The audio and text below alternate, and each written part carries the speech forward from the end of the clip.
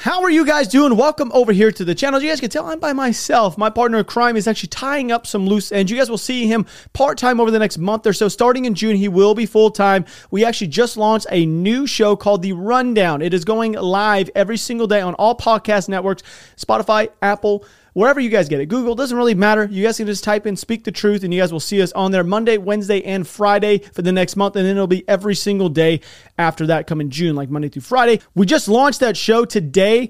I believe it was the very first episode. You guys will get it about a day or so, maybe a day or two later on YouTube. So if you guys want to catch it the day of that it is filmed, you guys can over on the podcast networks, Spotify, Apple, I don't care where you guys get it. It'll be linked in the very top description. So go check it out. So today, you got me. I'm back at it, baby. This is my mapping, by the way. We got red, Russia, blue, Ukraine. I draw this thing up every single day. Black lines are going to be your routes coming in. Kupiansk, which you guys are looking at. This is going to be the railroad route that comes in for the main logistical hub of this northern area of Ukraine. So the railroad bridge we spoke about a few days ago was actually destroyed by saboteurs within Russia, or it was carried out by Ukrainian SOF units. It's actually been repaired. The image you guys are seeing is clearly proof, and it's fairly impressive. They actually fixed this thing within 4 days of it being blown. This is one of those kind of things where we don't know exactly who did it. I believe it could have been saboteurs within Russia itself, or it could have been really just a Ukrainian SOF unit doing working behind enemy lines. So the Russian foreign minister has actually said that the return of Crimea to Russia, as well as the independence of the DPR and the LPR, are going to be established. Tutorial realities that Kyiv and other countries must recognize. I do not believe that's going to be a thing. It's the same thing as Transnistria. Not a single country on this planet recognizes Transnistria as being, well, a part of Russia. So the question I'm going to ask you guys, do you guys actually believe that Russia is going to stop and just take the eastern portion of this country? Or are they going to continue and take Ukraine if they do take this area and it is recognized? My thoughts, I don't believe they're going to stop. I really don't. I mean, the whole world knew they were going to invade Ukraine, and yet they kept saying it was just a military operation training exercise. And guess what they did? So anyway, Sweden and Finland have now confirmed that it has U.S. security assurances if it applies for NATO membership. And of course, right when this news went live, shortly after Russia started playing a little bit more games in this side of the world and had a Russia M-17 helicopter breach the Finnish airspace and flew about 4.5 kilometers into Finnish territory. For my Americans out there who are watching or listening, that is almost 3 miles deep. I think it's 2.7 miles deep into another country's airspace. This wasn't on accident. It's almost like literally they're hoping to receive some sort of contact to engage back to initiate something much larger. I don't know why they keep doing this. Russia has actually been practicing nuclear capability missile strikes with simulated attacks in the Baltic Sea between Poland and Lithuania over the last 24 hours. Simulated missile launches took place in the area of Kaliningrad, where troops were actually rehearsing firing missiles before moving their vehicles to avoid getting struck back. One of the main reasons they did this was to clearly, well, it was for photo op, as we all do know, and also to evaluate the readiness and ability of the troops to react in the area to something crazy. For some reason, they decided to use nukes, which I don't believe they're going to do. I really hope they don't. I hope the rest of the world knows that this is just a terrible thing. Which, matter of fact, somebody on Russian State TV is actually being so much smart, where we're just going to talk about here in a second. They have this one guy who's screaming about their ability to destroy the world with these tactical nukes. All right, so that's one thing we've heard them say over and over and over again. And then you have this other gentleman who's talking about the fact that they can destroy any rocket attack that's coming in. Then you have a more reasonable guy. So I thought this was all scripted, but apparently it wasn't. You have a more reasonable guy that comes in and literally says, hey, wait a second. We've been hit in Belgorod and Kursk, and those weren't stopped. So go ahead and enjoy this nice, sweet Russia State TV video for y'all. Мы Сармат продемонстрировали. Не просто так мы всему миру его показали. Мы показали к тому, что все решения приняты, и мы готовы. Возможен вполне удар тактическим ядерным вооружением. Я в этом практически не сомневаюсь. А это последний аргумент. Способы вооружения. И никто за Украину не сунется никогда. Какое вооружение там не применялось. А тактическое ядерное вооружение, почему они его боятся, Сармат? Я уверен, что наши вооруженные силы способны добиться целей, которые поставлены перед ними, без применения вот таких вот вещей, которые способны уничтожить планету. Планету, Алексей. Дай бог это. Не надо. Ну что не надо? Ладно, иностранцев вы пугаете, вы наших людей пугаете, жителей России. Мы наших людей не пугаем. У нас есть уже система, которая даже перехватывает гиперзвук. Понимаете? Поэтому все будет нормально. Слушайте, у нас есть система, которая перехватывает гиперзвук, а нефтебазу, воинскую часть по Белгородчине бьют чуть ли не каждый день, и в Курской области. Где-то мы перехватываем. Не все мы перехватываем. All right. Well, this is apparently coming from a senior American official, by the way, just so you guys are aware of this. The United States has provided intelligence that has helped Ukrainians target and kill many of the Russian generals who have died in action in the Ukraine war. Ukraine is also claiming to have killed approximately 12 generals on front line, which I personally have only been able to confirm 9 on this show. So only 9 that I've actually personally confirmed. I think I've seen up to 11, so 12 would be an additional one that I don't know about. But I'm not the end-all be-all. I'm just saying what I've seen. The United States is providing real-time battlefield intelligence to Ukraine, which is clearly another indication why the Russian movements in the eastern side of the country has been going a bit slower than planned, because they're literally getting intelligence that's able to anticipate Russian troop movements by extracting Moscow's secret battle plans for fighting that's occurring inside of the region. Yes, you did hear me correctly. That is how they are able to actually see what's going on and stopping any type of forward progress in the eastern side of the country. Now, they have had a little bit of progress, but Russia's military sizing going against Ukraine, they should have a tremendous amount of progress that they haven't been able to see. And China is actually currently conducting stress tests, by the way, to see how its economy will cope with and respond if the U.S. imposed Russia-style sanctions. Okay. Apparently, Russia's narrative that these sanctions on it are prelude to Western's economic warfare against China and are gaining some momentum in Beijing, by the way. I don't know this to be the case. I, of course, am not in Beijing, but who knows what's actually being pushed over there. It's the same thing. They're allowed to push whatever kind of propaganda because they have no rebuttal that anybody's allowed to say. I would take this as an indication, by the way, there's possibility that China could be planning to invade Taiwan if it believes that the sanctions will not affect the economy in any sort of fashion, like any sort of way, which we know it'll affect it some way, but if it doesn't hinder their ability to actually push forward with that invasion of Taiwan, I could see that being a thing. So I found this handy dandy little infographic I would like to share with you guys. I'm going to put it on screen for y'all listening to podcasts. I will tell you, don't worry, I'll tell you all about it. It will tell about the how the arriving artillery systems from the West will be helping outranging Russia's big guns. So, by the way, the range of the Soviet-made artillery, you have the TOS-1, which has a range of 2.2 miles, which that's pretty far. Well, anyway, it's the MLRS system. 2.2 miles is mainly just shoot just indiscriminately.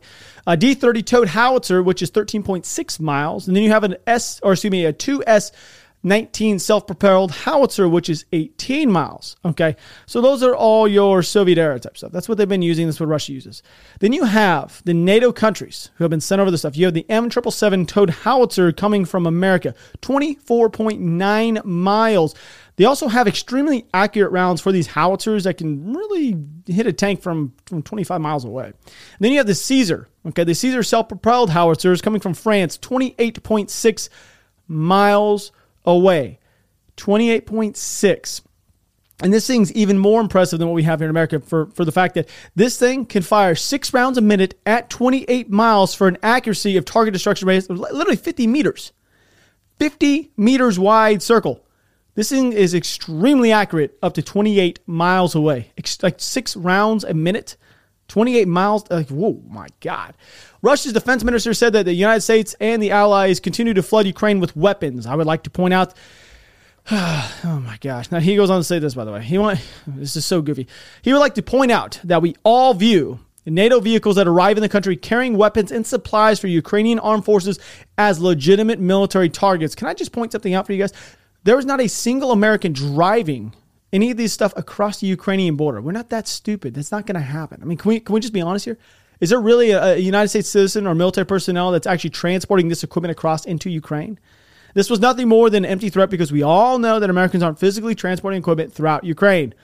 If that'd be the case, we'd probably see service members dying in Ukraine from artillery strikes. They would actually be physically targeting them. So, okay. There's that. So Mariupol's advisor to the mayor has actually said that filtration camps set up by Russian forces outside the city have become ghettos where men are facing torture and forced labor. There's apparently 3 of these camps, 3 of these filtration camps. We've actually spoke about these a couple times. They've been established east of the city of Mariupol in the village of Bezymane, which is roughly 20 miles from the Russian border. And there's believed to be about 2,000 men who are inside this area. They're going to be used for Russia's victory parade on the 9th, which we'll see here in a couple days. I'm actually somewhat curious on what Russia is going to do during this victory parade. Are they going to announce that they're declaring war on Ukraine, so then they can actually use these troops, the reserve troops, which I don't believe the reserve troops are going to help them very much, to be honest with you. Right now, they can't even facilitate the amount of ammunition, food, and water and supplies for their main army. I don't know how they're going to do with bringing up the reservist army. This video also is apparently leaked from inside of one of these, not just one of them, but this exact filtration camp I'm talking about.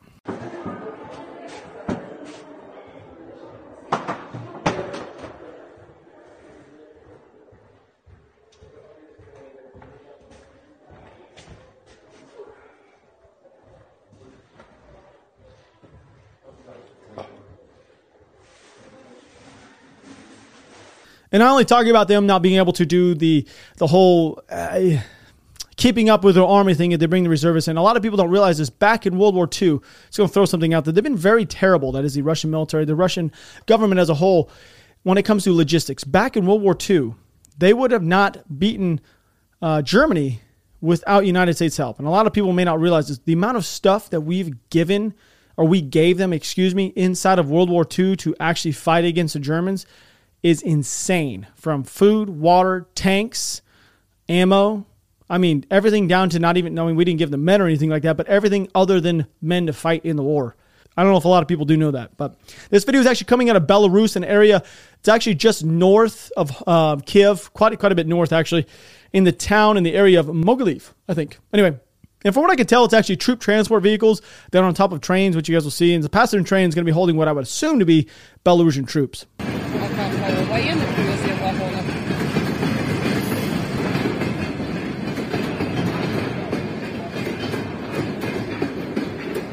Там внутри кто-то есть. Там, наверное, внутри солдатики. Солдатики вон сидят. So we spoke about the fact that Belarus said that they would be holding a large-scale training exercise, and I do believe this is to keep some of the Ukrainian troops in the northern part of the country, between Kiev and Sumy. And that is just to kind of keep them on alert, because just imagine if Ukraine, that is, pulled these men out of this area and pushed them east, Belarus can actually push down, or Russia can actually push down, because we know there is a bit of men still sitting inside of Belarus, kind of hanging out, keeping those troops kind of occupied inside of Kiev. So Russian strikes have actually destroyed and or damaged 15 Ukrainian fuel depots and a major refinery. And this has actually depleted a lot of Ukraine's reserve and destabilized the entire market clearly inside of this area. They believe that Ukraine's fuel supplies would actually start improving sometime in the middle of May, but recent strikes on infrastructure have been successful by the Russian military. We've seen them hit bridges, railways, fuel depots, ammunition depots all throughout the country over the last 3 or 4 days. Now, this honestly should have been something they did in the first few days of the conflict, not 70 days into the conflict. Just going to throw that out there. I may not be a military advisor, but I may have spent a little time inside of war-torn countries myself, but we didn't have to deal with this. This was just a common sense tactic that you would think they would have done out the gate. Infrastructure, hit it. Power, water, railway, bridges, everything. Smash it all. But they didn't do that at the gate. I don't think they have the capability to be honest with you. So, all right, we're going to move over to mapping. So, if you guys did not know, Ukraine has actually launched a massive counteroffensive in the eastern side of the country. Ukrainian troops have now switched to launching counteroffensives near Kharkiv and around the Izium area, which is quite a bit of a deal. So, over here inside of Kharkiv, we're on the northeastern side of the city. So, we know that the town of Stary Saltiv was actually retaken and liberated by the Ukrainian forces. Now, it has been noted that there is an offensive pushing north. Now, this is another area, Rubizan, just so you guys are aware. It's not the one that you're talking about, which is over here, which is pretty much the same name. You guys can see right there, literally Rubizan, and then another one right here, Rubizan. Same name, different area of the country. But from what I could tell, they are assaulting north towards that, along with coming out of Ruski Tiski right here. I think that's how you say it. I probably got that incorrect. Anyway, they're pushing north towards Lipsy. So if you guys can look as a whole, you have an assaulting element here, and another one that's moving roughly right here. They are clearly pushing the Russians back into their country. I don't know if they're going to be able to fully take it out, but you guys see this little X that's right here? So there is a bridge right here. So I have an overlay image you guys can see from an earlier date and just recently of a couple days ago. You guys can see that bridge has been taken out by the Russians that have been retreating into this area. I'm fairly confident. I know I don't have it shown on the map you guys currently see in front of me. I am fairly confident the Russian forces have been retreating and pulling back to get on the opposite side of this road. They need to hold the town of Vovchansk. They need to hold this. This is one of the supply routes that comes into the northern side of the country. So it's also on a main route, as you guys can see.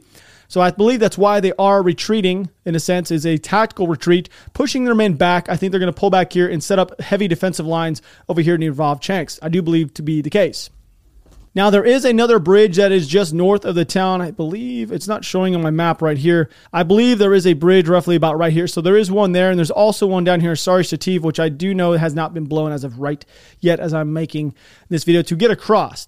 Now, if they're able to push all the way through, I've said this in the past, I do believe that the Russians are going to have to shift some of their men from the eastern side of the country. They have about 22 BTGs worth of men right here, okay? I actually did see an indication that this is a correct number. Now, those BTGs worth of men could be 500, 700, or 1,000. I don't entirely know. So there's roughly 12,000 to 20,000 men right here, maybe 22,000 men. It just depends on the strength of each BTG. Okay, I do believe that these men are going to have to push north. They're going to have to at some point. They're going to have to either push men north or they're going to have to shift more men that were inside of Belarus or inside of Russian reservists down to secure and maintain this AO in Kharkiv. They cannot lose this area. This whole area, yes, this whole area I just drew that really nasty circle in. They're losing that area right now. And they're losing to a smaller Ukrainian army who is being much more effective in doing counteroffenses on these routes. So it's kind of a big deal. Okay. Now, I do know down here in Izium, there's been quite a bit going on when it comes to Russian elements actually taking heavy losses. There's been an element just south of Izium, by the way, that has seen extremely heavy fighting recently, and it's actually been the case the 4th Guards Tank Division and the 106th Guards Airborne Division has actually been sent back north towards Izium. Both of those Russian divisions were down here near north of Barenkov, roughly in these two areas. They're roughly about here, or just so you guys are aware. Now, they have actually had to peel back and push towards Izium because they needed to refit and resupply with new men and ammo and supplies. They've sustained heavy losses, and if you're having to push back and regroup and refit, that's not a good look. That's not a good thing in general, because that just means that, once again, I've said this many times, we talked about this yesterday, if you are trying to assault a defensively held position, you're going to sustain heavy casualties, and that's what's going on inside of these areas.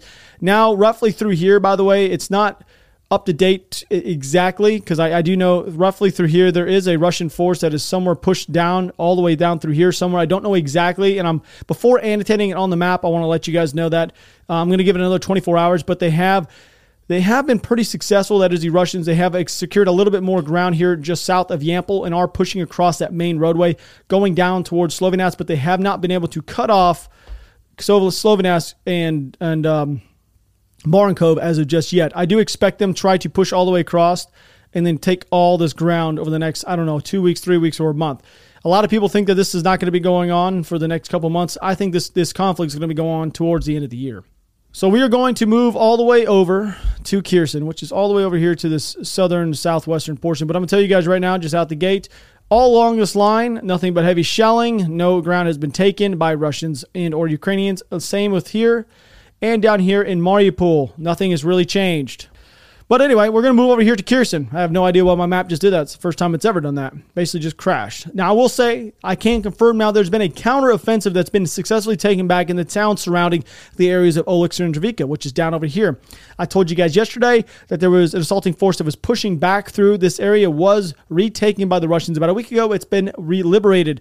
Now, also inside of this area, Ukrainian forces have been actually pushing out of this, moving more northeast back over towards Kherson, which I have annotated. I don't know the exact location of these things because the Ukrainians are actually practicing a little bit better operational security, OPSEC, and they're not talking about it. They have said they've liberated a handful of towns and moving back towards Kherson. So you have two elements that are assaulting right now back towards Kherson.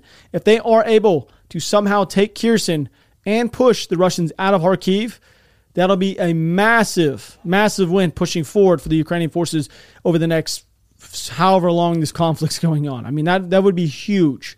We'll have to wait to see. But other than that, Thank you so much for hanging out with me over the channel. I do love you guys. I am out.